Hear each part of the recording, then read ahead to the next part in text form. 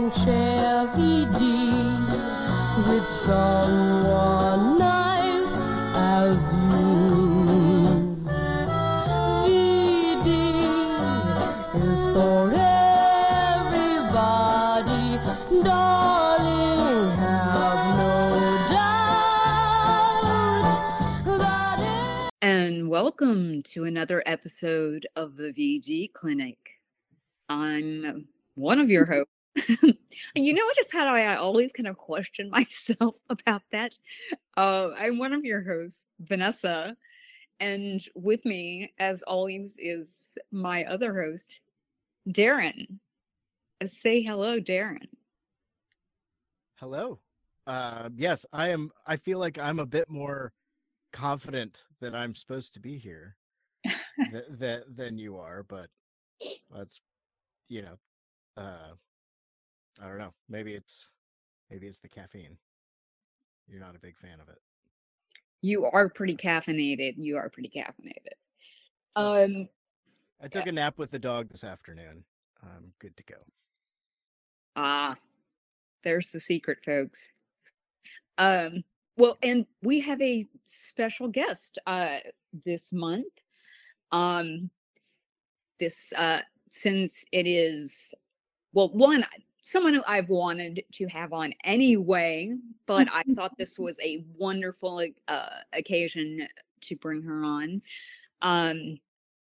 Is Courtney Allen, or Courtney Jean Allen. How do you want to be introduced, Courtney? Court is fine. Yeah. Okay, Court. We actually worked together, but yes, I thought that Court be a wonderful fit, since it is Black History Month and it's women in horror, and yeah, I've been wanting to talk about an amazing movie that we're talking about today, Candyman, the 2021 version, the Nia DaCosta version, and Jordan Peele produced. They both co-wrote it, and yeah, I just thought this would be a great opportunity. Courtney, we work together, and we are on a diversity, equity, and inclusion committee, and there's a media book in film club, and that I kind of do with that, and Court has been very involved, and we always have such amazing discussions there, and that's why I knew that she had to be on here. Yeah. Well, thank you for inviting me. When I first saw this film, I had a lot to say, and no one wanted to hear it. So I'm glad that we get to kind of discuss the movie. But then also, not only do Vanessa and I work together, we are fellow bookworms and lovers of horror. So yeah, I think this was the just perfect fit at the perfect time. So thanks for having me on. Yes. Wow. I mean, and I think I mentioned to both of you before we started recording. I just said it briefly. I did what I tend to do sometimes. I went down a little bit of a rabbit hole, and I rewatched all of the Candyman movies, 1, 2, and 3, although 3 is not particularly good, so I kind of actually was falling asleep during it. I'm sorry. It's just so bad. I almost fell asleep during the new Texas Chainsaw Massacre the other day. Yeah. But and then I reread Clive Barker's The Forbidden, the short story that Candyman was originally based on. And on top of that, I found this story Mhm. that actually inspired um Candyman and as we know it today. Because, the Clive Barker short story, The Forbidden, i- takes place in England, and it's about class. Mhm. And you still get tinges of that in all, I think in all the Candyman movies. But, but race is more front and center. That's interesting. I've found, that the classism in this version was so loud, uh, Well, and just really evident. And it was interesting. I don't wanna cut you off, I want you to finish that thought, mhm. but it was really interesting how the conversation around gentrification was restricted to this, higher class, right? And that felt really uncomfortable. Um, that was probably one of the most comfortable aspects of the film for me, right? Watching it, and I think I've watched it maybe 3 or 4 times, but, it's such a nuanced conversation. I think it's such a it requires sensitivities that were and were not present at different moments throughout the film. Um, yeah, so it's really interesting that that was your observation and your experience with this version in particular. Well, but no, I do agree with you that in this version, Mhm. and I do think that comes from having more of a black lens. Like, I mean, from behind the camera. Yeah, it was definitely intentional. And also creating more of a black protagonist. I it definitely opens up, and I do it definitely, yes, it is the elitist white people who seem to feel like they know the best on about gentrification. Mhm. Although you could say that, no, I mean the original isn't that aware of that, although they allude mildly, but not so much. Yeah. I'll keep it real with you both, right? Yeah. So when when the original came out, I was in elementary school. I grew up in Brooklyn. I grew up in the projects in Brooklyn and Sumner Houses. And on that block, well, actually, Sumner Houses is a series of blocks and it runs into another housing project, into another one, right? So on the block that I lived, there was a school that we all attended. Everyone in these 3 communities of projects attended the same elementary school. And there was a lower level where after school, if there was an event, and your mom was involved in the PTA, you kind of got to explore the scary lower level and play Bloody Mary, which no one ever fully played because it was too scary. So when Candyman came out, I think it was in the early '90s, right?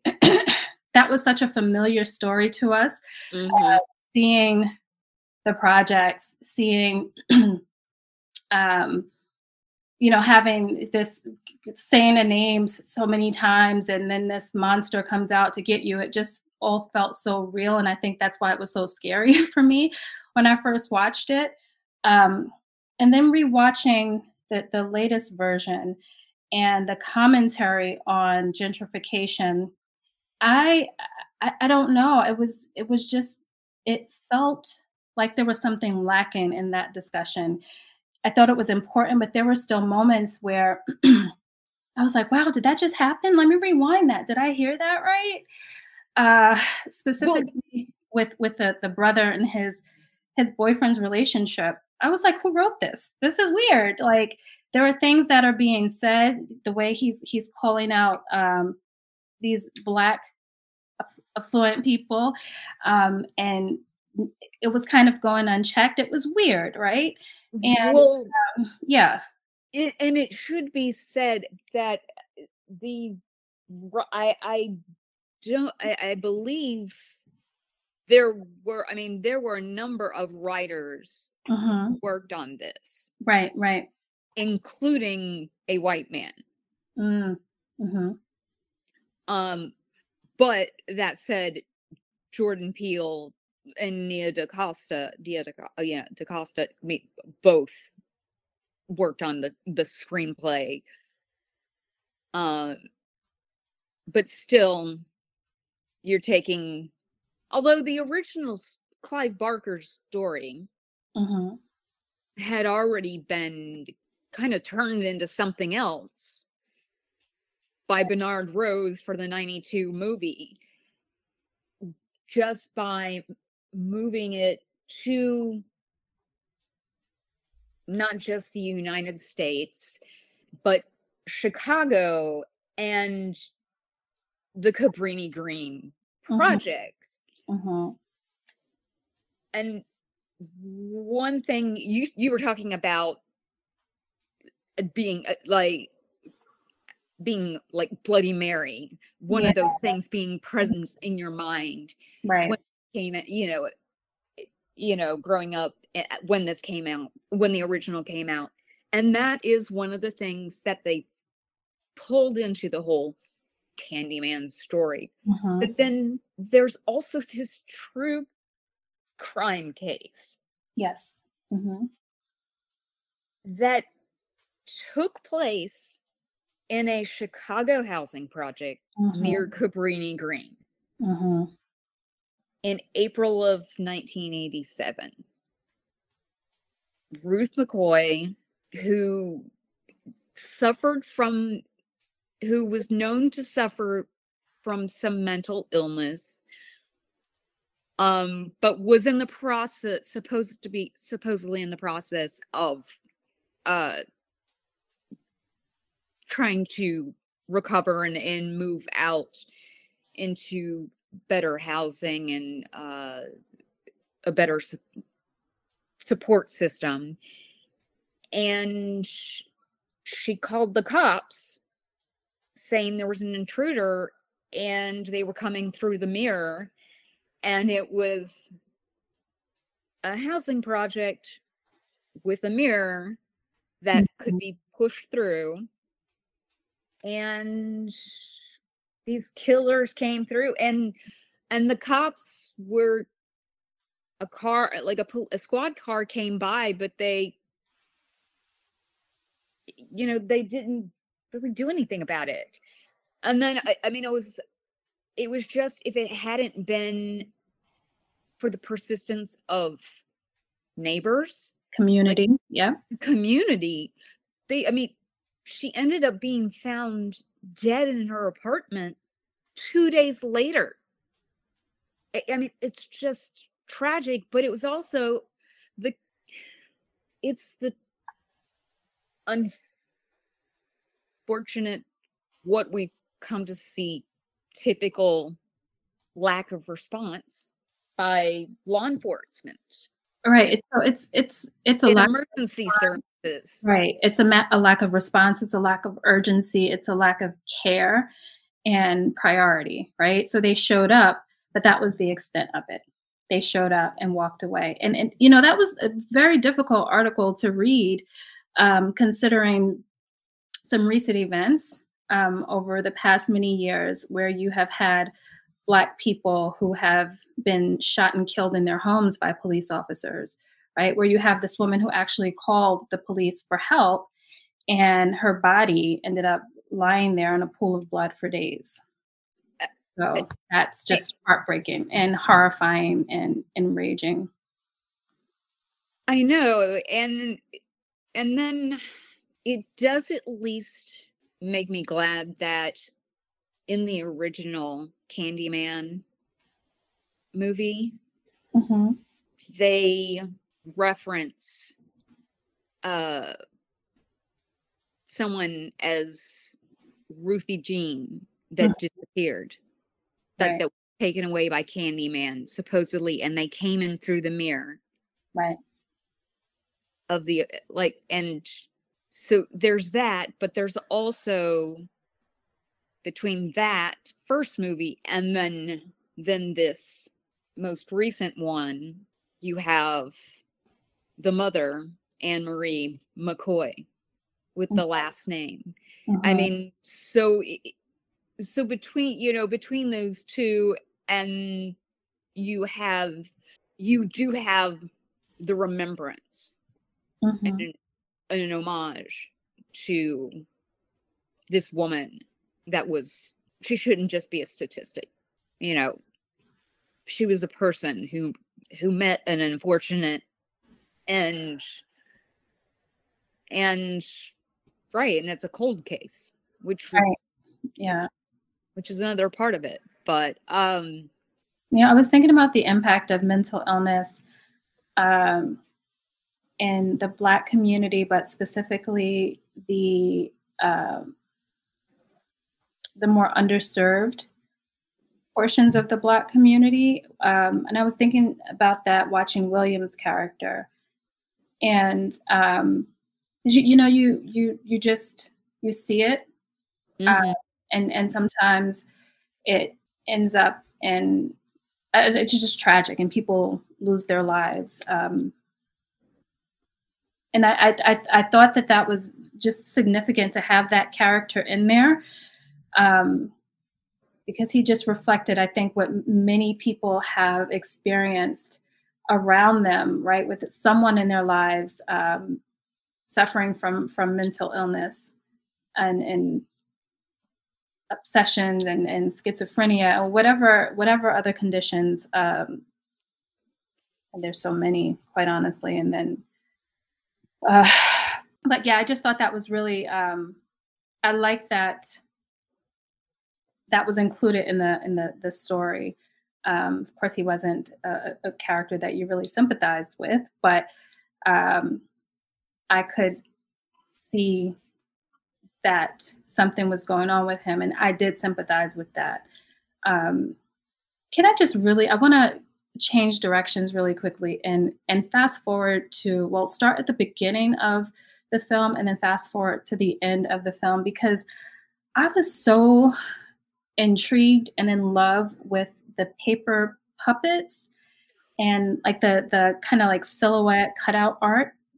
I have a whole My discussion on that. I was like, this is the movie. That was haunting, and we didn't get very much of it, but it was haunting and beautiful and chilling, and I wanted more of that. And as the movie continued, I just kept going, my mind kept going back to that, and I was like, this should have been the movie. So maybe it'll be another movie. But it was just beautiful. It was beautiful storytelling, and they actually used a kind of an outside company to work with them for those segments. And first thing, when I saw them in the theater, when I saw this movie in the theater, the first thing that just immediately screamed out to me was Kara Walker artwork. Those, and I knew Courtney, you know how much I love Kara Walker. I made everybody at work listen, read about that.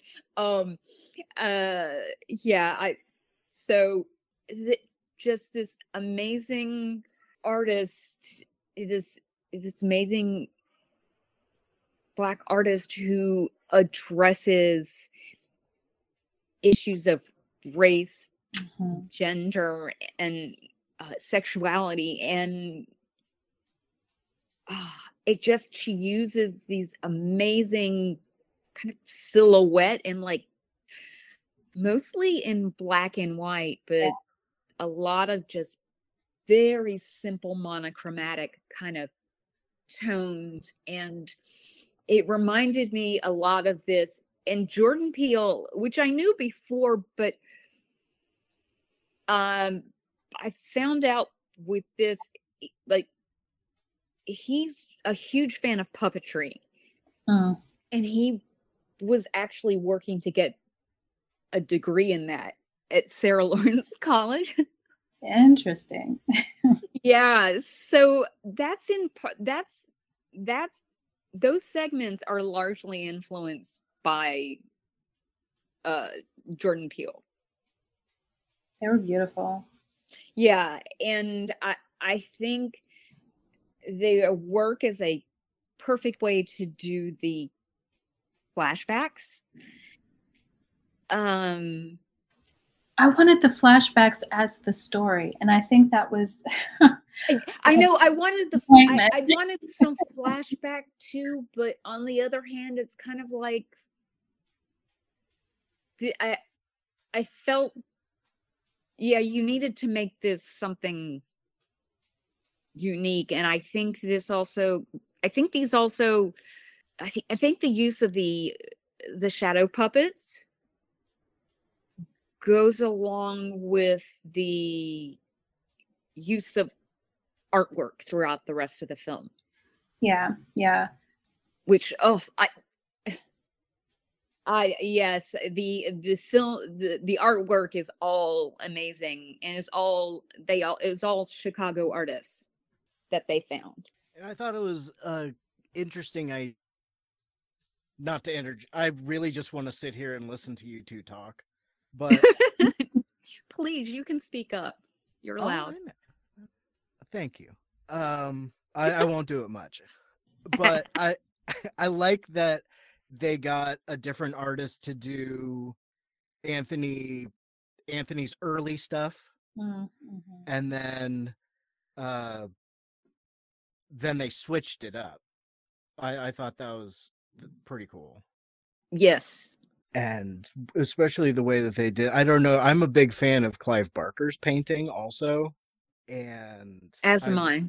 I love the way they that sort of textural oil paint. I mean, I've seen him scratching on canvases with knives and stuff to just get it. And I did see one little featurette with the artists that worked on the things for the movie, and just hearing them talk about how they worked on doing those things and how they had somebody do a curation of a more Chicago, they really went for you could tell that Chicago people were involved in this. You can tell that it was based in that reality there, and I don't know if it's a lot easier for me to go to Chicago than either of you, because it's 45 minutes in the plane, or 6.5 hours in the car, or a few on the train. But there's just, I mean, I've been to that neighborhood before, and when you're on the train, you're always hearing about Staten Lake. I feel like every time somebody was riding the train, you heard the guy talking about Staten Lake. And the Chicago neighborhoods, for my limited, I mean, I've been going back and forth there for maybe the last 15 years or so, more regularly, but all the neighborhoods are really good at keeping track of their history and trying to tell stories about the neighborhood that kind of get glossed over a lot. Well, one thing I will say, and when in court, you partially pointed towards this as an issue of class, and it is, but it is also just a complete criticism of the art world. Oh yeah, absolutely. So what? Yeah, I have worked in the art world, and oh my goodness, there were so many things in here that I was just like, it's not even just like, oh, ha ha ha, they've made up that character in a movie or something. It's like, no, there are certain people that exact kinds of things. And like with the one art critic who comes out with saying something like, well, when your kind moves into a neighborhood, and and Anthony's like, excuse me? And she's like, well, artists, like daring her to say, do you mean Black people? Or people? But not just that, that's also And she's bordering on, it's bordering on, obviously on the racism too. of course. But then that's But what was very interesting, just before you get off of that topic, which was very interesting to me about that statement was, hey, there are Black people in the hood who are amazing artists, right? And right. their neighborhoods are gentrified. Just suggesting that the talent and the skill does not exist within, poor neighborhoods. Oh, right. It's just unbelievable to me that that attitude of how could you possibly have any talent or anything to say, and she doesn't want to. There's a certain invisibility until there's a tragedy. I mean, I thought she was really arrogant and just straightforward. Her critique. Oh yeah. Oh, she was absolutely arrogant. As a critic, she felt like the art world had ownership over telling the stories of oppression and violence that are experienced within these communities, right? And that's always that's such an interesting narrative that you see happen. You see it playing out in movies, you see it playing out in music, you see it playing out in television.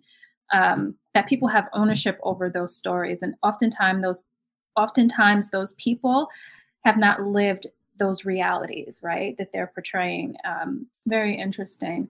I wanted to, speaking of the art critic, the scene where she is killed was probably this is going to sound really horrible, but that was my favorite murder scene in the film, because I was like, what am I looking at?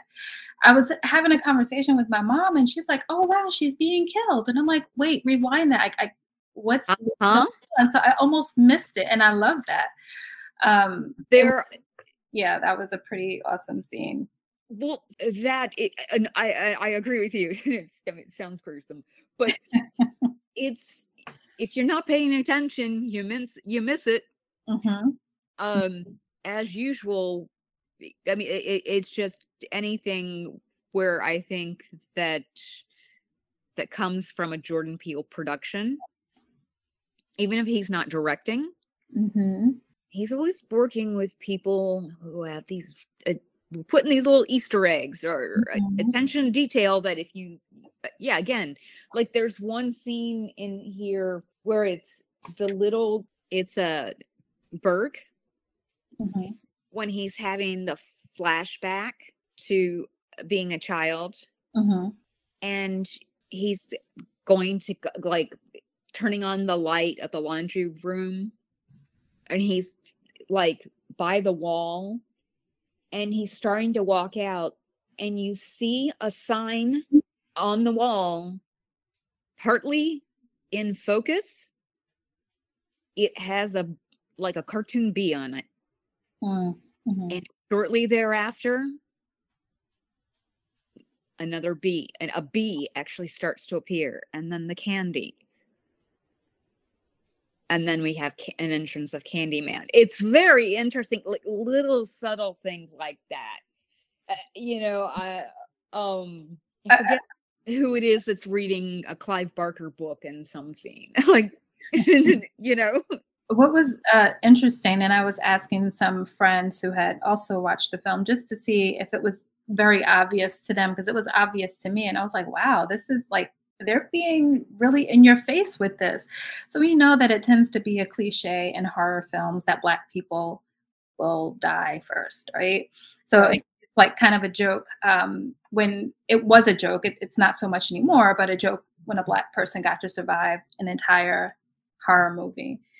And in this, I was like, it was just very interesting that Candyman only killed white people. There was the scene, and I was like, why is this character even in the movie, right? The young high school teenager who was in the art gallery with her mom. But she was in there for a very specific reason, right? When you saw her mom, you could tell that she was dressing in a very particular way that could be considered appropriating Black culture.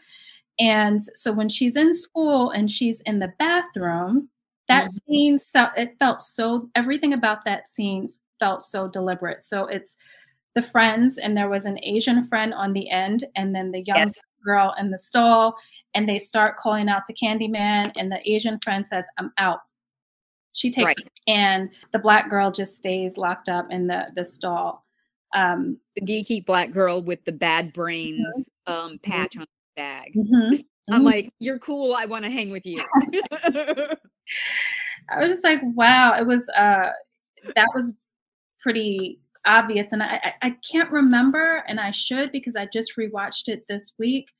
But I might have stepped away because I can never remember if it was Candyman who killed William or the cops. I can't remember. William? Oh no, that was Brianna. Okay. So Candyman. Brianna, she stabs him so many times, like in the eye. Why did I not? I don't remember that. Because he's trying to kill her. Yeah, he's trying to. Yeah.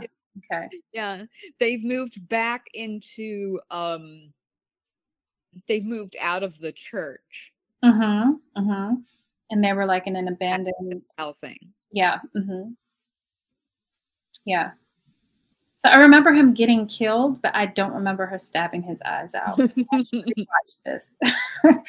How did I not remember that moment after watching the movie multiple times? So I got to go back to that. But yeah, I just found that to be a very interesting choice, and it felt like Jordan Peele, like he was all over that.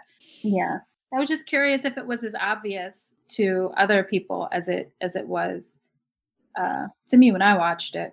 Have you seen the alternate ending? I have not. Yes, I have. I have not. Then I will not spoil it. Okay.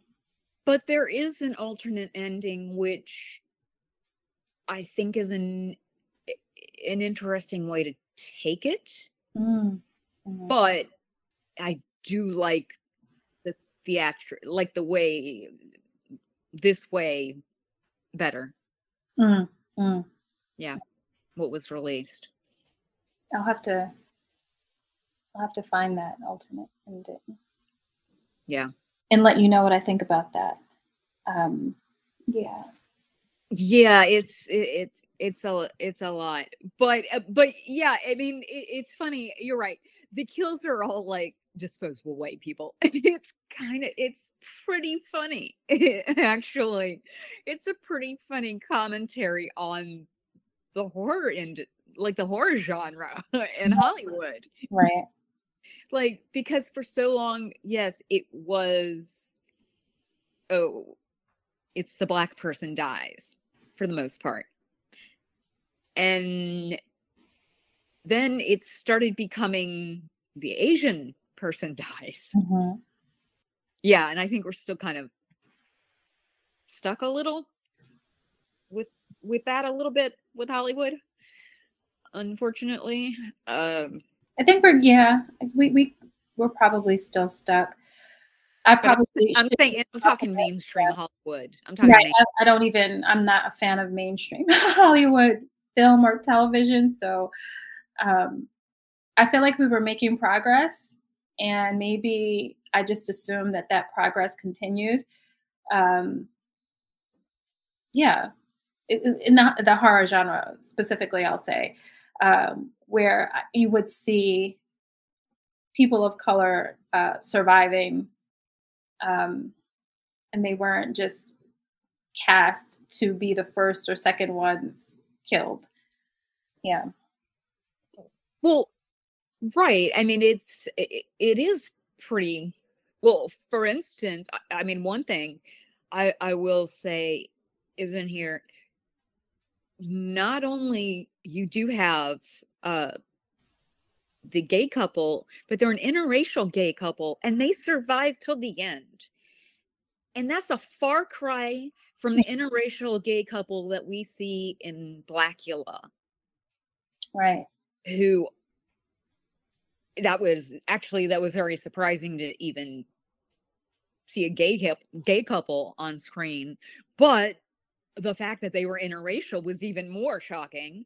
And then they were also in a healthy relationship. So Brianna comments, I'm so glad he's found, you know, like a good one or a normal one, right? And a lot of times we see gay couples portrayed as more dysfunctional, and they were her people, right? When Anthony starts bugging out, they were her people that she went to, and so yeah, I thought that was I thought that was important to show that yeah. he had a good, stable support system. I agree, but you know what? I got to go back to keeping it real. There were elements in that relationship that I was just like, "What is going on?" I know. The first time they met, when they're at Brianna's home, and the boyfriend is sitting on her dining room table with his feet in the bench of her table set. I was like, "There's no that. What's going on?" I know. Well, okay, yeah, because I thought that they were meeting for the first time. I was like, that's awfully comfortable. I don't care who you are. Right. I don't care if it was the first or 100th time. People don't do that. I have never. I was just, that's why I was like, who wrote this? Yeah, I know. I know there were some weird. Yeah. That was interesting. But it was just little moments like that. That would take me out of the reality of things from time to time. But yeah, I thought it was important to have that sort of positive representation in the film, along with seeing, you know, powerful, accomplished Black artists and Black people in the art industry. Yeah, I just thought that was those were little details that I could definitely appreciate in the story. I can't even say little details. They were important details, obviously, because they stood out and they had an impact. Yeah. Can I say it was just nice to see Vanessa Williams, and even though it was a very short scene, to have her in this up-to-date version of the movie. I just say that because it's just always good to see her on film. Get enough credit and enough. Absolutely. Mm-hmm. Absolutely. Well, and I mean, she was reprising the same character. So mm-hmm. I thought that was wonderful.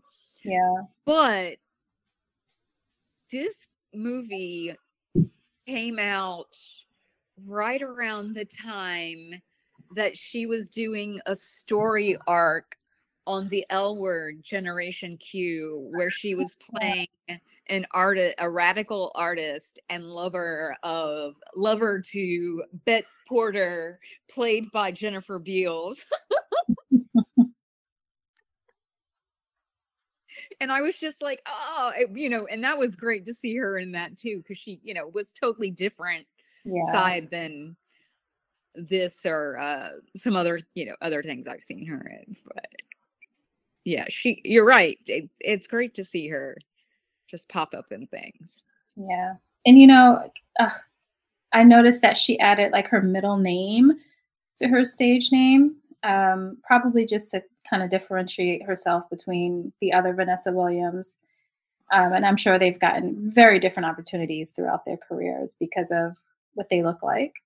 Both beautiful women, but they look very different from each other. And I was like, oh man, after all these years, she had to kind of tweak her name a little bit. But yeah, it was just good to see her. Yeah. Well, and I wonder, because she's been on Days of Our Lives for a while. Is that still on television? Yes, it is. No, but I was looking on her IMDb. Don't judge me. I was looking on her IMDb credits, and it looks like she's been on there for like regularly Oh, for okay. like 3 or 4 years. Good for her. And for daytime soap, Mm-hmm. that adds up. Oh yeah.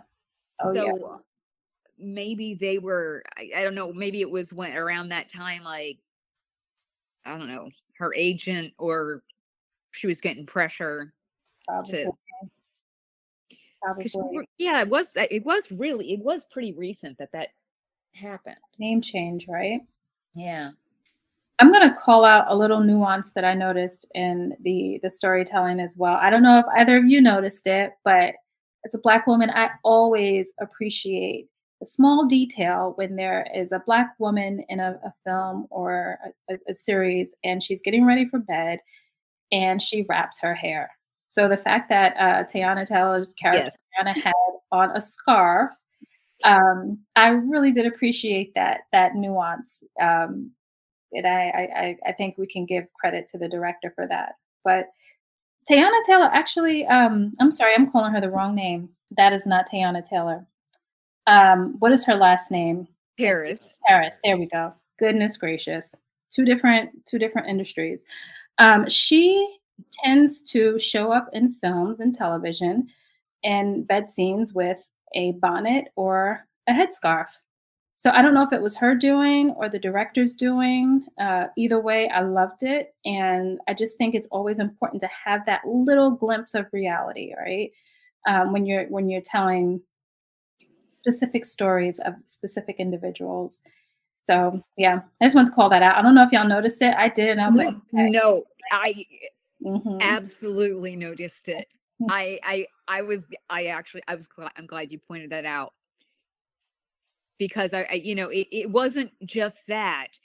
It was also, she just also didn't look like she still had makeup on and was going to bed with that. Mhm. Mhm. Like you would normally do before you go to bed. Right. You would wash your face and take it. It's so unrealistic about most movies. It's like, oh, somebody also wakes up and they're perfectly whatever. Mhm. Yeah.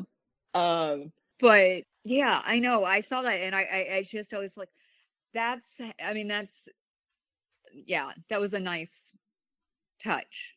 Yeah. Oh, and I wanted we were talking about people in the cast. I wanted to go to Coleman Domingo, who played William Burke. Mhm. Mhm. Yeah, He's one of those people who pops up like in a bunch of different things, but I was looking at some things that he's been in, and one of the things was the Big Gay Sketch Show. Oh, I don't know if either of you saw that show. no. This is how I know Kate McKinnon. That was what she was on before she was on SNL. Mm. Yeah, that show. It's like 15 whatever years ago that it was on, but or so. And if I'm trying to remember specifically like what kind of characters he played on there. I mean, sadly they did not have many people of color in their cast. But I think he may have been the one who played, they would do these segments where it would be lost connections, the man-to-man section of Lost Connections of Craigslist, Mhm. as read by Maya Angelou. Oh, wow. It was hysterical because he had the perfect impersonation of Maya Angelou, but it was reading the most like like just grinder type wanting to hook up things. Yeah, it was just yeah. I know he's been in plenty of other things, but that's like when I read that I was like, oh yes, I forgot that. Yeah, he's been in so much and he's just super talented. but I just but I guess I guess I tend to think of him more in dramatic roles. But I was Mhm. like, oh, I totally forgot about that comedic like turn. Yeah, I have to find that because I don't think I might have seen him do some comedy, but I can't recall it. So yeah, if you can find a link to where I can check that out. Yeah, I'll have to find it. If it's who I'm thinking of, I mean, uh, but anyway, yeah, and I mean it I think that well, so these these kind of the whole gist behind this movie to some extent, and to tie it in a way back to the original, is that these urban legends Mhm. are a way to keep the community, to warn the community, and to keep them safe from the real horrors in the world. Mhm. And and I think that I mean I think that makes a lot of sense. I also rewatched the documentary um that was released on Shutter, Horror Noir, and one line that struck me was Black history is Black horror, Mm. and that and you can trace in a way, just look at like the representation in Birth of a Nation. That's a representation of Black horror, I mean, it's but totally it's true. not. But it's a distorted lens, Yeah, yeah, it is. because Mhm. look who was telling it. I mean, This is uh, true. This is true. But if you even look at the story that they're telling through the paper puppets and the silhouettes, oh uh, yeah, that is so reminiscent of Emmett Till, right? And well, right. um, and the fact that you can take that story that gosh, this actually came up in one of our calls, right? How the story of Emmett Till is a story that just about every Black person knows from the time that you are um, young through your entire Mhm. adult life. That story is passed down from generation to generation, and it is a story of fear for sure. And you can take something like that and inject it into a horror film, and it makes perfect sense. Um, I know at the end, the very end of the movie, there's voiceover asking Candyman, "Who are you?" or something like that, and he starts going into, "I'm the writing on the wall." And I know that the idea was for him to, or this entity to represent vengeance and justice and this legacy of violence, right, all wrapped up into one, and then to use all of that to protect the community. I think I wanted more of that, and you got that protection at the very end when he saved Brianna, but I wanted to feel more of that throughout the film. And yeah, I don't know. That felt like something that was lacking for me when I walked away. I felt half full. I felt half full, and I wanted to be, you know, overflowing with that. Especially because these stories, you know, the legend of Candyman is so rooted in that Black pain and that Black trauma um, throughout the years, and it takes us to modern day, what's happening with gentrification. And I still felt like there was something about that support system that Candyman was supposed to represent that didn't feel all that supportive. And I don't know what could have changed that in the story for me exactly, but I'm sure there are a couple of things that could have potentially happened. And who knows? Maybe that is a segue to another movie. We don't know what they might have planned. Yeah. Yeah, I think there's a lot of room for them to keep exploring the ideas that they seem to start presenting to us closer to the end of the film. What they built to, Mhm. and they are more than capable. Mhm. I mean, this movie's rad. That's what you got, yeah. And if they stay with similar crew, or I mean, Nia DaCosta, she's still on her way up. Yeah, yeah, Oh, I know. yeah. Which, by the way, can props to where they're due. Isn't Nia DaCosta the first female, not just black female, but the first female to have It was a debut, was it? like, yeah, what was the debut like with the box office intake? She was like, it broke all these records, and I mean, like, it was very significant. It was, sorry, I should be more prepared, but The it one I had is seen was first black female filmmaker to have a film open at #1 in the box office.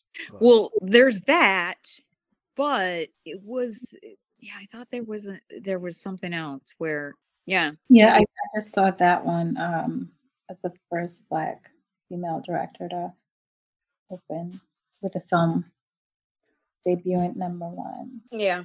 I mean, it's still, I mean, I that's mean, pretty amazing. It's just to have any, it's not a typical film, Mm-hmm. even though, yes, it's not, you can't even say it's a sequel per se, because it could stand in a way as its own film, even if someone hadn't seen the others, hadn't read the, short story, didn't know anything about it. I think they could watch this on its own and have their own ideas. Yeah, it feels like a remake in its true sense, right? And so we see that happening a lot, I think, with I Black think movies and TV, where it's not necessarily a sequel or a prequel, but they're just recreating the story and they're kind of recreating the characters a bit, even though the story is still familiar. It stands on its own completely, and I think she accomplished just that with this version. And there were just some gorgeous shots throughout the film. Oh, yeah, the cinematography. Yeah, yeah. yeah. There was one shot that I had to just pause on it. He was Anthony's character was standing in the middle of the old housing complex, and so of course everything is run down, and what's around him looks so dark. But then ahead of him are these huge, shiny, bright buildings. And it was just such a statement. It was not just gorgeous, but it said so much. Yeah, that was just gentrification. If you needed a photo to put in the dictionary or encyclopedia next to a definition of that concept, that would fit beautifully. One thing yeah, that and speaking of the artists going into the neighborhoods, the first time I went to that area was on my way to play a show at a recording studio / punk club that was, being operated at very low cost. Mm. Because it was a little closer to Goose Island eventually. I don't know if either of you are familiar with the area. No, I've been to Chicago a couple of times, but it was always downtown Chicago. So yeah, I'm familiar. yeah. Shown around. We'd all since it's not too far from here, we would often end West Coast tours. On our way back, we would have a weekend show in Chicago and then hang out with friends or whatever, and then make our way back home, and then eventually you just get over. So I was going up for a while to visit a lady friend, so I was there more frequently. And so I got to see the chocolate factory where Jeffrey Dahmer worked when he was living in the area, and all these cool little bars and neighborhoods. And she worked at Wrigley Field, so went to a Cubs game, Nice. and then went to all that other stuff. And then I was like, we loved horror movies, so she's like, I'm going to show you. It's not the same, but we're going to go to where Candyman's from. Mm. But anyway, sorry to interject or Oh, even before no, I got started. not at all. I know. I mean, I have lived in one of those like office, those artist loft spaces before that basically was a burned out building Hmm. that they just basically barely refinished so people could kind of live in it, Hmm. you know.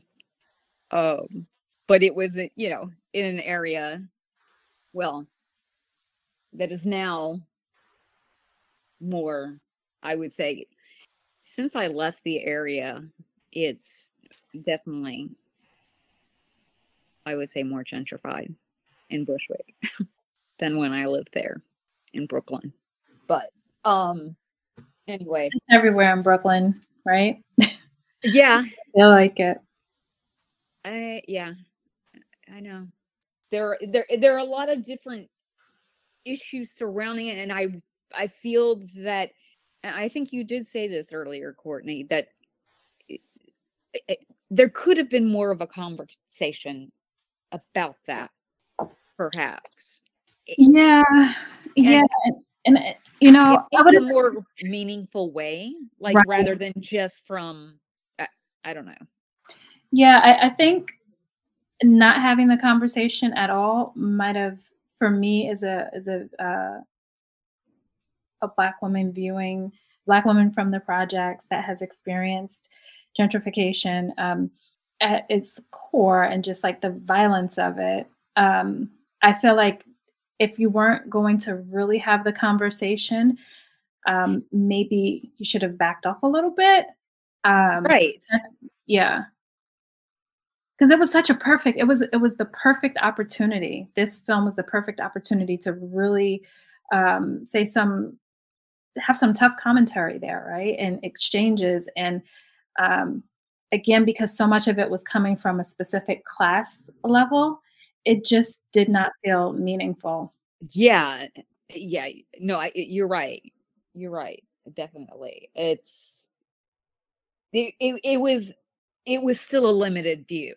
What I wonder if I don't know if it was completely done on purpose, but I almost wonder if, you know, the the art critic and the gallery guy and the more financially secure folk clumsily talking about the issue as if they feel like they're authorities on it. I don't know if any of that was on purpose. It seemed like that was definitely on purpose, right? So Yeah. that part, I got it. It was the conversations that Brianna and Anthony was having with her brother, and Troy is the brother's name, right? And I can't remember the boyfriend's name. Grady. Yeah. So those conversations where they're all like sitting up in this fancy apartment, and then the boyfriend is like, oh, kind of like, you know, as they're critiquing gentrification, the boyfriend steps in and he's like, well, that's pretty much what y'all have done. Y'all have come into this area that used to house poor people, and now it's all built up, and here you are with your money and your class status. So, you know, there were just, I felt like there could have been opportunities to have different perspectives in that conversation, especially when you're talking about gentrification and you're diving into this old project grounds and talking, you know, introducing characters that were raised there and still living there. I just felt like there was missed opportunity in that. Who knows? It could have been in the script and that edited out. Who knows? Well, true, because I mean, I did watch deleted scenes, but there's nothing that expands um on that. And for a movie that's about an hour and a half, I feel like you could, there's room to add a little to the script there. Mhm. Yeah. Doesn't have to be a big, massive, long amount of time, but you're allowed for time to have a little bit more in-depth discussion and still keep this movie at a tight pace. Right. Right. Because you also you have already are addressing issues of Mhm. mental illness Mhm. Mhm. and Yeah. police brutality Mhm. and then just general microaggressions and other ways that, you know, particularly the mental illness Mhm. and the police brutality and just wanting to be, you know, represented and seen. Um, it's just, there's already so much there. It wouldn't take that much more time or effort to add in just a couple extra minutes in the script. Yeah. Yeah. And I wondered if Anthony was meant to be that representation, and that voice and that perspective, but I didn't sense that he was. I just had to ask myself that question because it was you mentioned all of the elements that were tackled, but all of these other elements that were tackled, that could be, their own movie in itself. But they still managed it into the story. Hey, that's not Brooklyn this time. It's not, right? But that's my Brooklyn energy, like attracting that noise and that activity. Um, Always Brooklyn in my heart. But yeah, I just, when they were going back to the old project grounds, I felt like maybe there could have just been a character there that had some insight to offer. There could something could have happened, right? Um, yeah, that was a little disappointing for me. And I could just be highly sensitive because I was born and raised in the projects, and I know the kind of ideas and judgments that people kind of latch on to that. And when I see it being portrayed in films, when there's something that feels uh, not dehumanizing, but there's like this coldness about it where it's just a word. You just say gentrification, or you just happen to show the buildings, and you're not capturing the heart of the people that actually live and experience that space. I'm extra sensitive to that. So that could be why my disappointment was so deep. And I just, I liked the film. I wanted to love it, but that was one of the reasons why I just couldn't love it the way I hoped to. Mm-hmm. Yeah. There was, oh man, there was something I wanted to ask. I can't remember. It'll come to mind. It just escaped my brain. It'll come back. And his mother, Mm-hmm. when Anthony goes and talks to her, she talks about, he asks, why didn't you tell me? Mm-hmm. And because they moved away from Cabrini Green, and he grew up in another part of Chicago, and she's like, I thought I could keep you safe. Mm-hmm. Mm-hmm. And that's the same phrase that every parent wants to tell their child. Mm-hmm. But it feels like every Black person I know that has said, oh, the time when I had the discussion from my parents as a child about interacting with law enforcement or interacting with certain kinds of people, who may be racist, and that kind of thing. And how there's always this like fear Mm-hmm. that's and this goes back to where I was saying earlier that your urban legends are there to basically as a way to cover for everyday real life horror, because nobody wants to believe that there are real life horrors in the world. I mean, at least not as many as there are. Maybe. I absolutely hear what you're saying. I can tell you that the realities that I have witnessed, and this is just like my personal my personal point of view, but the realities that I've witnessed, the stories of other people's realities have always been far scarier, far more frightening than any urban legend I've ever heard. The urban legends have been kind of like fun and games, right? And it's the real stories that became kind of they became urban legends to us, but they were real.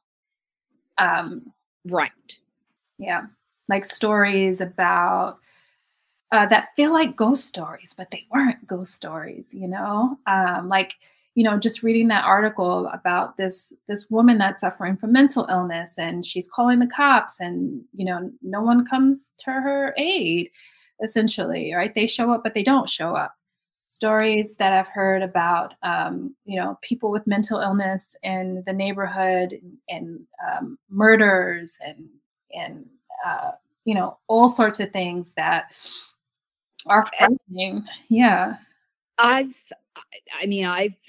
had that happen where my neighbors, who had a family member that lived with them that was off their psych meds and had some sort of mental episode, and they were trying to get 911 there to help. And the cops just killed my neighbor. And I mean, my neighbor was, yes, a person of color, too, which I know that was an additional part of the situation, but they don't treat the mentally ill well in general. So, and you do even, I mean, you see that, but sorry, I lost my train of thought. See, Darren's had all the coffee. I don't do caffeine either, so I'm feeling it. Oh no, I cut it. I've started cutting it off at a certain point in the day. I can't even, if I tried to drink a cup of coffee, my goodness, I could probably run a marathon. That's how sensitive my body is to caffeine. And yes, real life horrors are worse. But these urban legends are like, they're to some extent are created, I mean, yes, to scare kids, but you also have to hit the point where to let the child know, or someone know, no, these are real horrors. These are real concerns that you need to be, that you need to worry about. And that's why, I mean, like sorry, I have completely lost. I had a thought. I really did have a point to make, and no, that's fine. I'm going to just step in and mention, kind of go back to the whole illness, because I thought they continue to kind of circle back on that beautifully with various characters, right? And certainly William was one that stood out in my mind, but then also Anthony, right? I think he would be experienced by people as someone that was having some sort of a mental breakdown, a psychotic breakdown. And even just watching his physical appearance shift Mm-hmm. felt so familiar. It reminded me of, on one end, on a light end, it reminded me of The Fly and how that obsession, and then he just morphed into this monster. But then, Ding, ding, ding, ding, ding. You get the bonus. was like, oh, it was so creepy. I love that movie, but it's hard to watch that transformation. So it was very hard to watch his transformation too.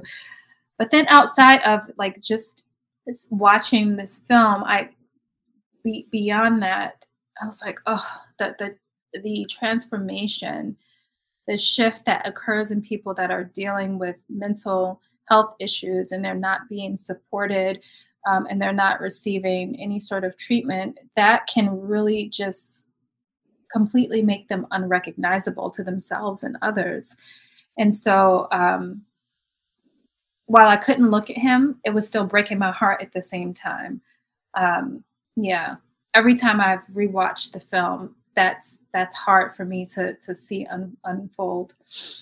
Yeah, and I said ding, ding, ding about The Fly because Nia DaCosta, on like the extras to the movie, specifically say she was influenced by Cronenberg's The Fly. I mean, it's Between the body horror and this weird love story obsession,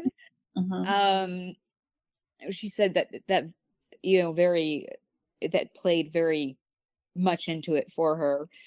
But I particularly love the makeup work that was done to create the transformation from Anthony into Candyman. Because as the child of an entomologist, I particularly loved that it looked like honeycomb. We had beehives in my backyard until I was maybe probably three and a half. Wow. Yeah.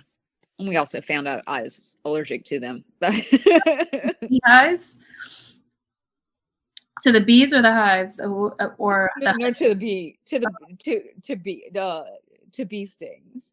Oh, like I can have honey, like I'm fine with that. Or like having beeswax around. Right. But it's just, yeah.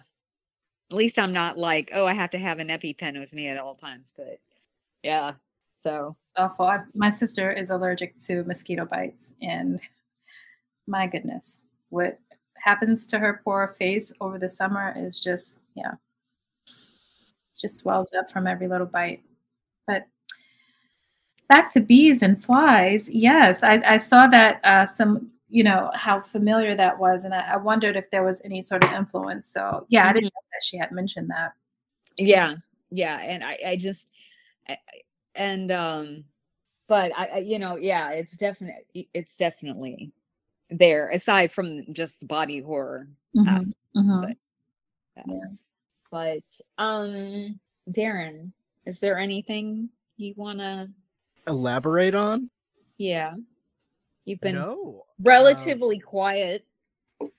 These are my favorite kinds of episodes, where I just get to sit and listen to people smarter than I talk about things more eloquently than I would jabber out if I unleashed my coffee into the microphone. That was you painted a very clear and hilarious picture. So I wish you would have unleashed your coffee into the microphone. Maybe next time. Don't want to scare you away. It's your first time here. One thing I did want to bring up is that, when they filmed the original Candyman in Cabrini Green, there was all the gang activity, and they actually had to broker a deal with some of the gangs that were in the housing project, and they actually hired some of them to work on the set. But I love this story. I love this story, and I probably shouldn't love it as much as I do. But the idea that you're coming into people's homes, hire them. I don't Well, care if they're in a gang or not. Hire them. well, and that's just it. Yeah. So they did. So they did. Love it. They hired, and they actually, there were some of the surviving gang members still there in that area. Mm, mm. And so they talked to them and worked with them somewhat. For the this 2021 version. Yeah. I love that, especially because how hypocritical would it be to come into this area and have conversations through your art around gentrification, however satisfied or dissatisfied I am with those, personally am with those conversations, but to even to bring that up in your art and not take some sort of action, like reach out and work with the community. So that's I'm happy to hear that. That's pretty cool. Pretty darn cool. Yeah, I know. It's like, it's one of those things, like hearing that when Robin Williams worked on a film, he always made sure that a certain percentage of the of homeless people be employed Wow. for the film. Mm-hmm. Always. Mm. So I mean, yeah, I don't see how they could go into an area without. It's But the right thing to do, and it would really fuck with the popularity of the film as soon as everybody found out. well, true. That, like you said, Court. You said you prefer Courtney or Court? Court is fine. Yeah. Like you said, Court. It'd be extremely hypocritical. Yeah. To not have done. Mm-hmm. So thanks for sharing that story, because I actually had no idea. So that does ease up some of my some of my frustration around the missed opportunities in the film. That, just good to hear that there was some sort of outreach and partnership with the community. Yeah, I mean, yes, there's certainly not enough. Right, of course. Yeah. Discussion, start, but right. But on a totally separate topic, I want to mention the music. So I've always loved the original Philip Glass score. Mm-hmm.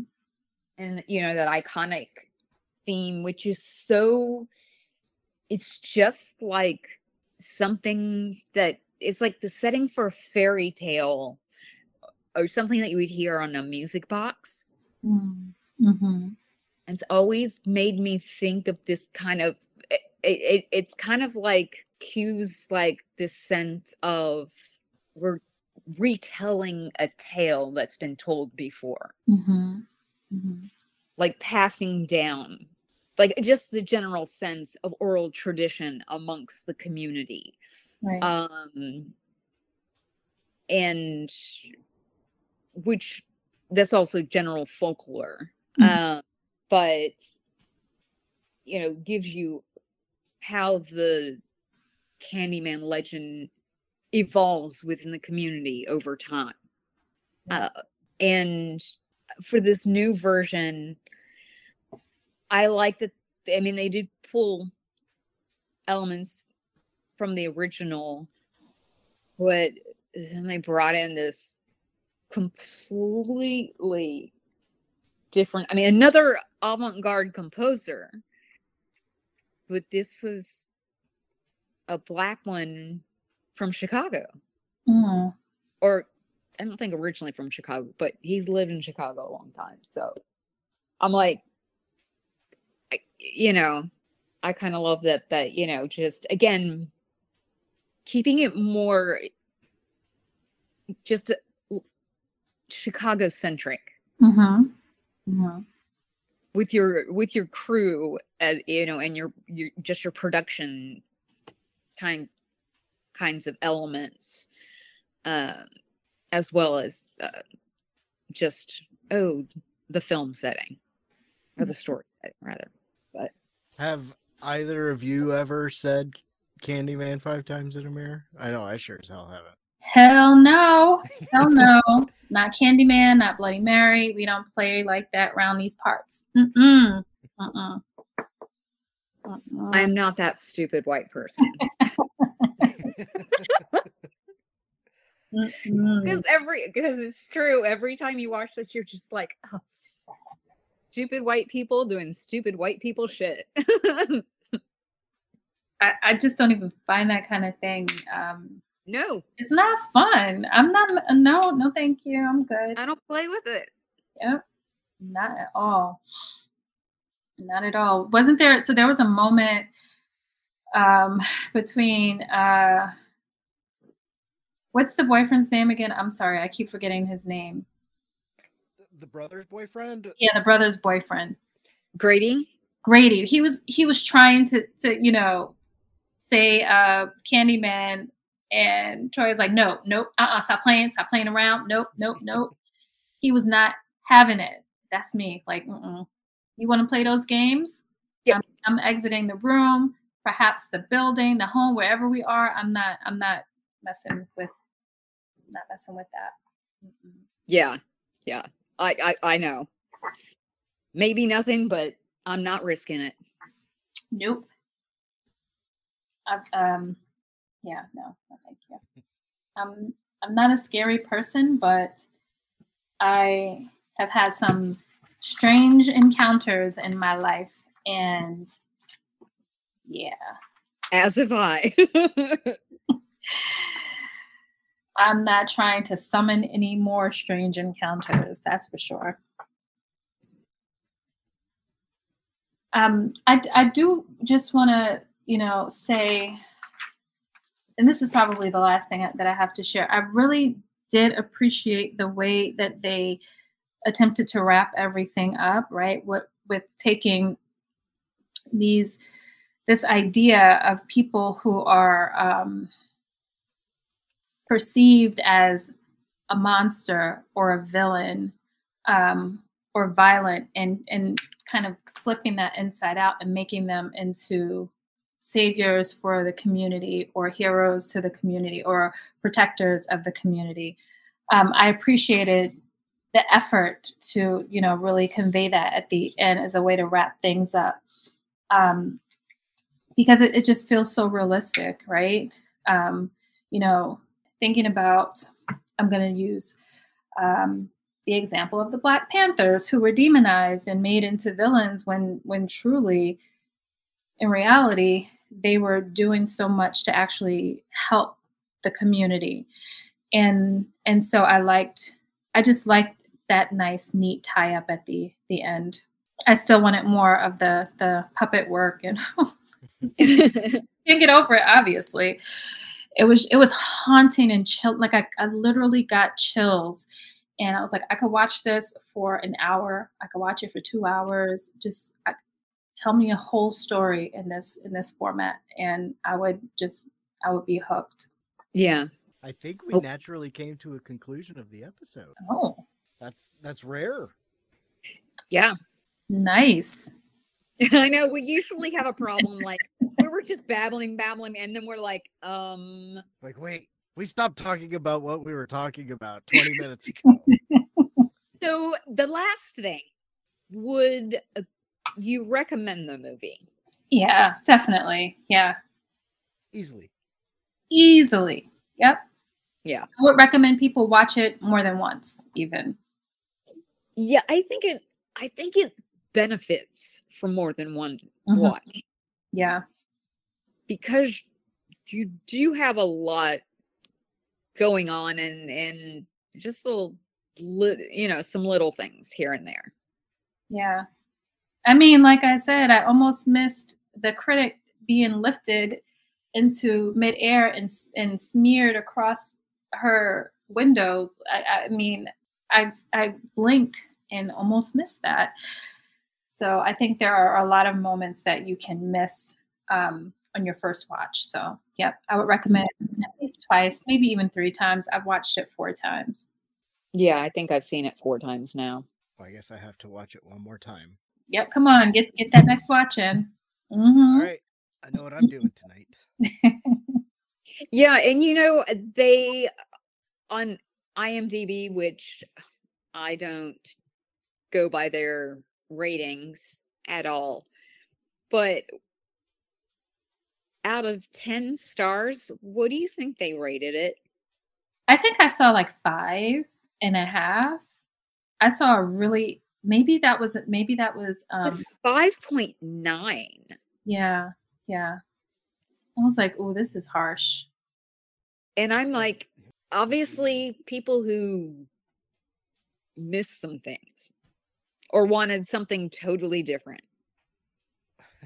Well, and it's IMDb. There's probably Right. a That's exactly whole what I mean. bunch that are like, I can't believe they went and put race into Candyman. Right. But it always kind of was. It already was there, Yeah. Right. Well, yeah. So, Yeah, one that star. that was And tough rating. but this one, like the first one, it shared this idea of someone who gets obsessed with this Candyman Mhm. story, and are they are they losing their mind, or are they being haunted or becoming the Right. next Candyman? It You said this idea that, someone gets obsessed with Candyman. Every time I've watched either version, I always thought it was this idea of someone getting possessed by Candyman. well, Yeah. and but it is that Mhm. too. I think Mhm. that there is a point where it moves to possession. Right. Yeah. It moves from obsession to possession, and it's you have lines like through all these movies that are things like be my victim or be my witness Mm. or tell everyone. I mean, things like that where it's just like you, it's whoever Candyman is speaking to the new one in the line, basically. Or the protagonist who was there at the end. It's basically continuing the story. Right. Well, and what Anthony and Daniel Robitaille was an artist in the original one, right? In the Yes. original story, and Brianna, who's a curator of art, Mhm. and it's And all and in Candyman 2, which is not actually a terrible sequel. It's supposed to be a long descendant of Daniel Robitaille's, who is teaching art. and art's And all about telling a bigger story, if Right. you can. yeah, and it's giving telling a background on bigger- Daniel Robitaille. Yeah. Anyway, go ahead. So Yeah. no, yeah. So that's just another thing I appreciated, and they purposefully made the main character an artist Mhm. for Mhm. those tie-ins and for the the conduit for bigger ideas Right. and things like that. Of course, Tony Todd, I wish he did audiobooks or more audiobooks. He probably does audiobooks somewhere, but I know. just anytime I see him in a movie, and then I've met him a couple times at different horror conventions, and just always wonderful to hear his voice. The de-aging wasn't too bad. I think it was even with the extra bees, which I'm sure were digital this time. Ah, Oh yeah, I darn. read that they had to use Darn. real bees in the original. Oh. Hey, I'm Tony Todd. I just love that he was so smart that he got it in his contract that he got a special bonus for every time he got stung by a bee. Mm. And they had a special breed of bee for the like that they kind of worked with to develop for the movie. Or well, for several movies. Yeah. SAG card carrying bees. Bag card carrying bees. But we don't handle their pension and health. And their wage payments. Sorry. That's a reference to my job. Anyway. Okay. Well, this has Okay. been fun. This has been a lot of fun. This has been a lot of So fun. much for inviting me and kind of bearing with me through my New Jersey traffic noises. Vanessa, I didn't hear any Brooklyn noises on your side, so It was quiet here tonight, I guess.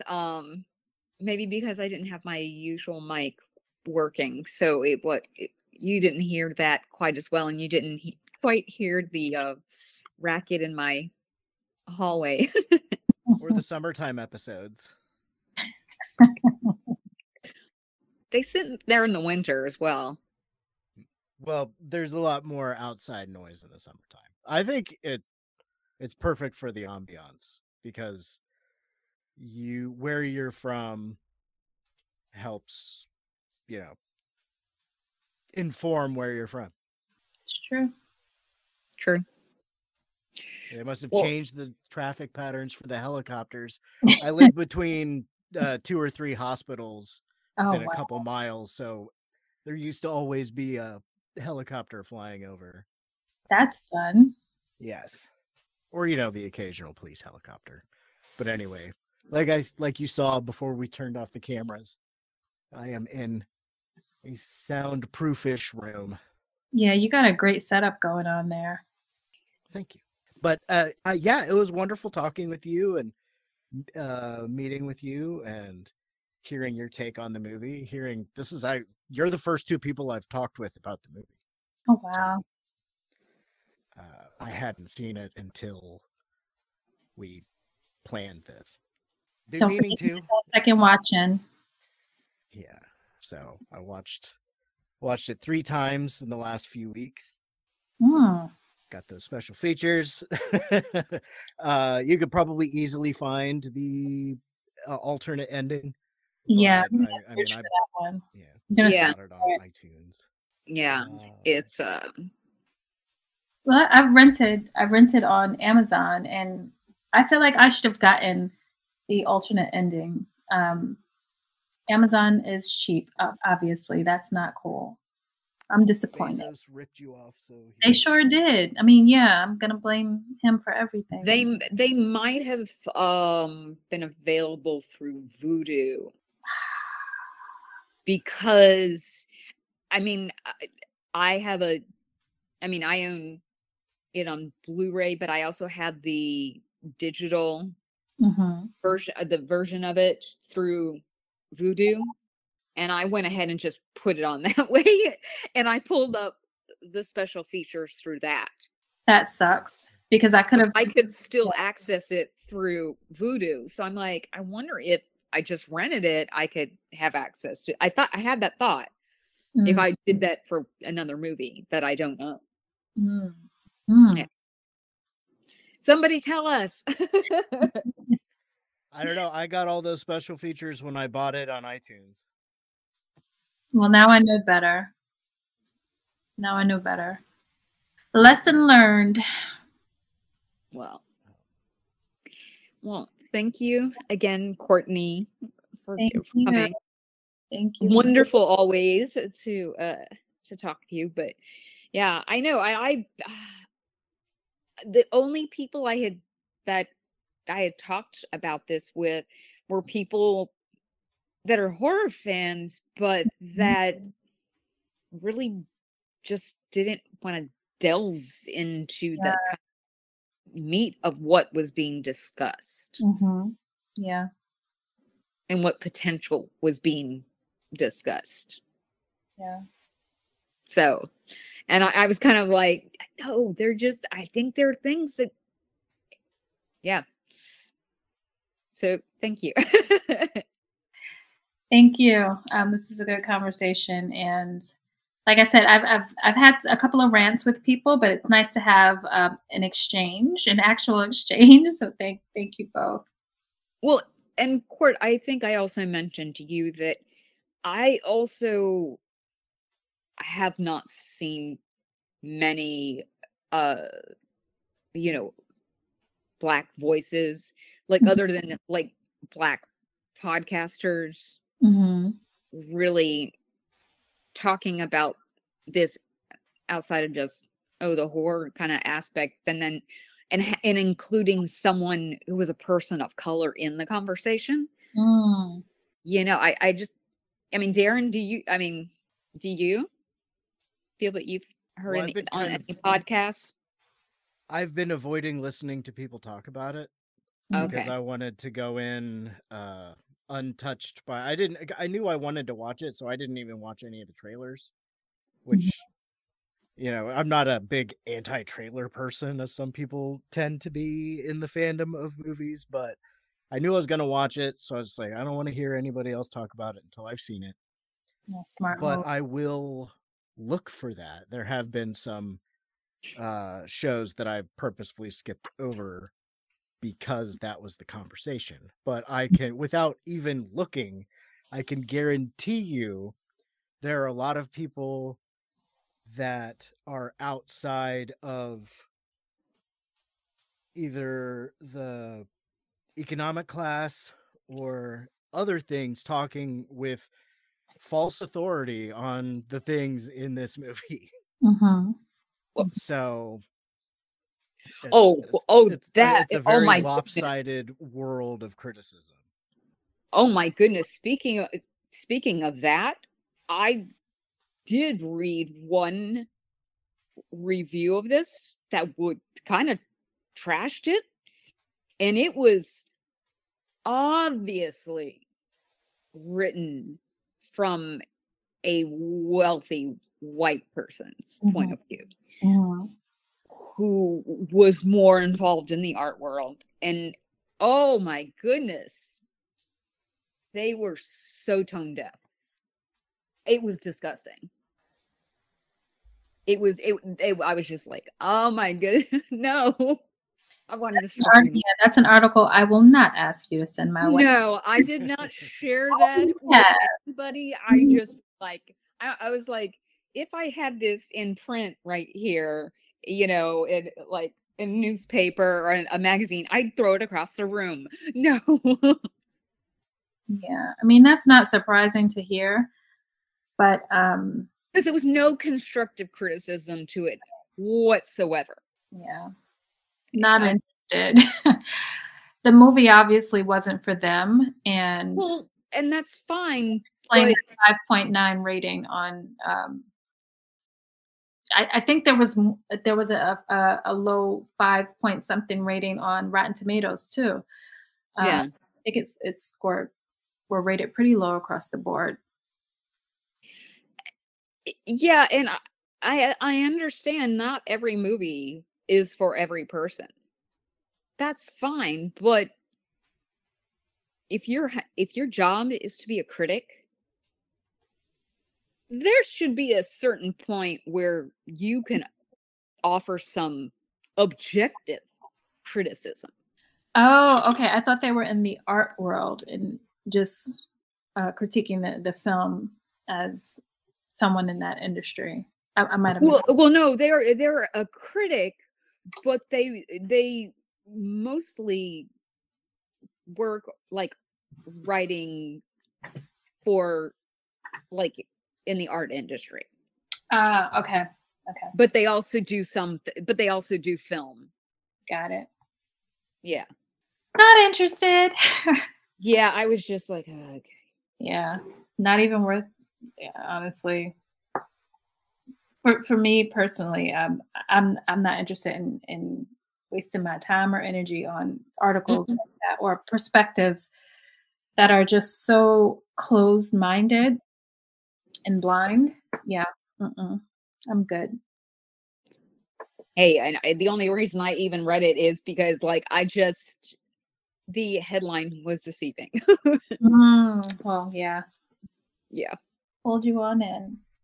Anyway. Yeah, Well, that's why I try. I mean, honestly, I know I try to avoid a lot of trailers mhm. ahead of time, and I don't want to be spoiled with most things ahead of time.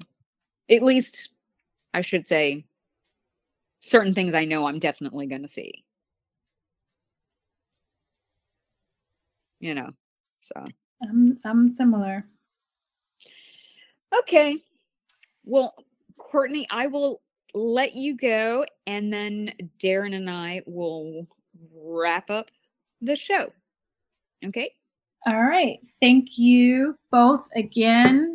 Great meeting you, Darren. Vanessa, as always, great having these conversations with you. And y'all have a good night. You too. Thanks for your time. It was nice to meet you too. Thanks. Thanks. Take care. Bye. Bye. Okay, Darren. All right. We're almost finished, but I figured I'd let Court go, not bother her with our house cleaning. Oh yeah, you never have your guests help with the cleaning. After the party, they get to go home. No, but I'm the guest who always ends up like I offer to help just cuz. Well, right. I mean, there's always the offer, and you just have Yeah. to be ready to be taken up on that offer. So, next month, it's that time of year, folks. It is March Madness again. That's right. And what are we? Let me find what we are reading. Oh, I've got it right here if you don't have it. Okay. You want to pull that up before because I don't have it handy. Okay, yes. The book is Chaos, Charles Manson, the CIA, and the Secret History of the 60s by Dan Pipenbring and Tom O'Neill Yes. from published 2019. So that was the book you picked, and it is paired with the movie. The movie, Quentin Tarantino movie, Once Upon a Time in Hollywood. Of the So, same year as the book was published. ah, Yeah.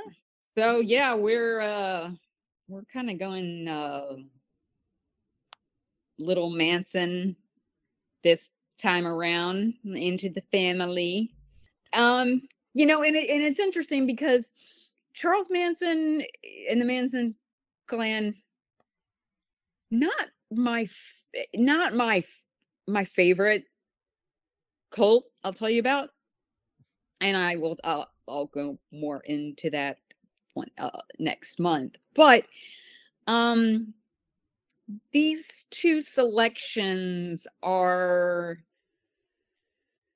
a little different discussions than than you're used to having about Charles Manson and the family. Yeah.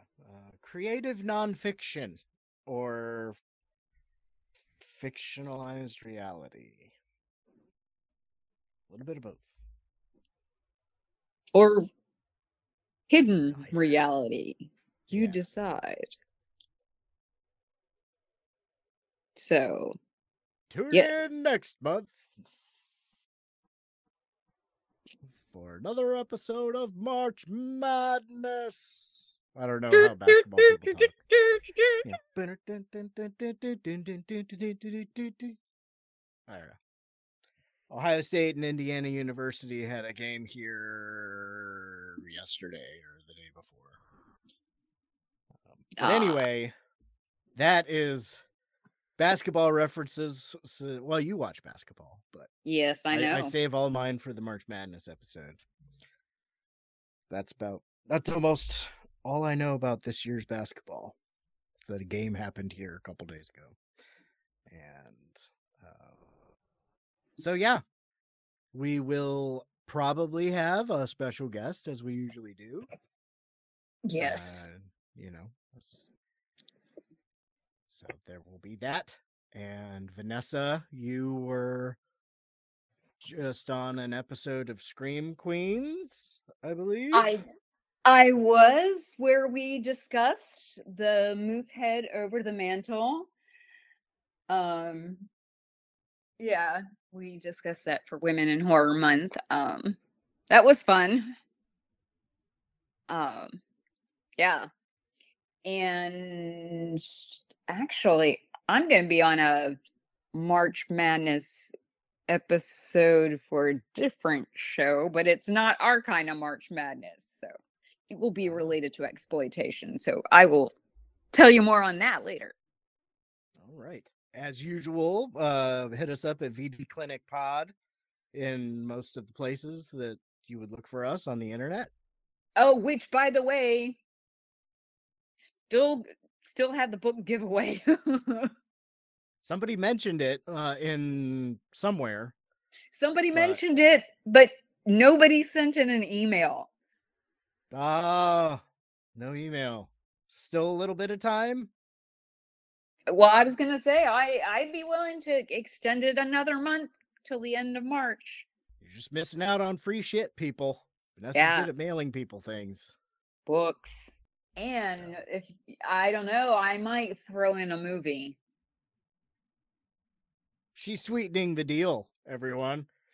The Candy Vanessa. Okay. The Vanandi woman is. See, now we let her go before the gibberish started.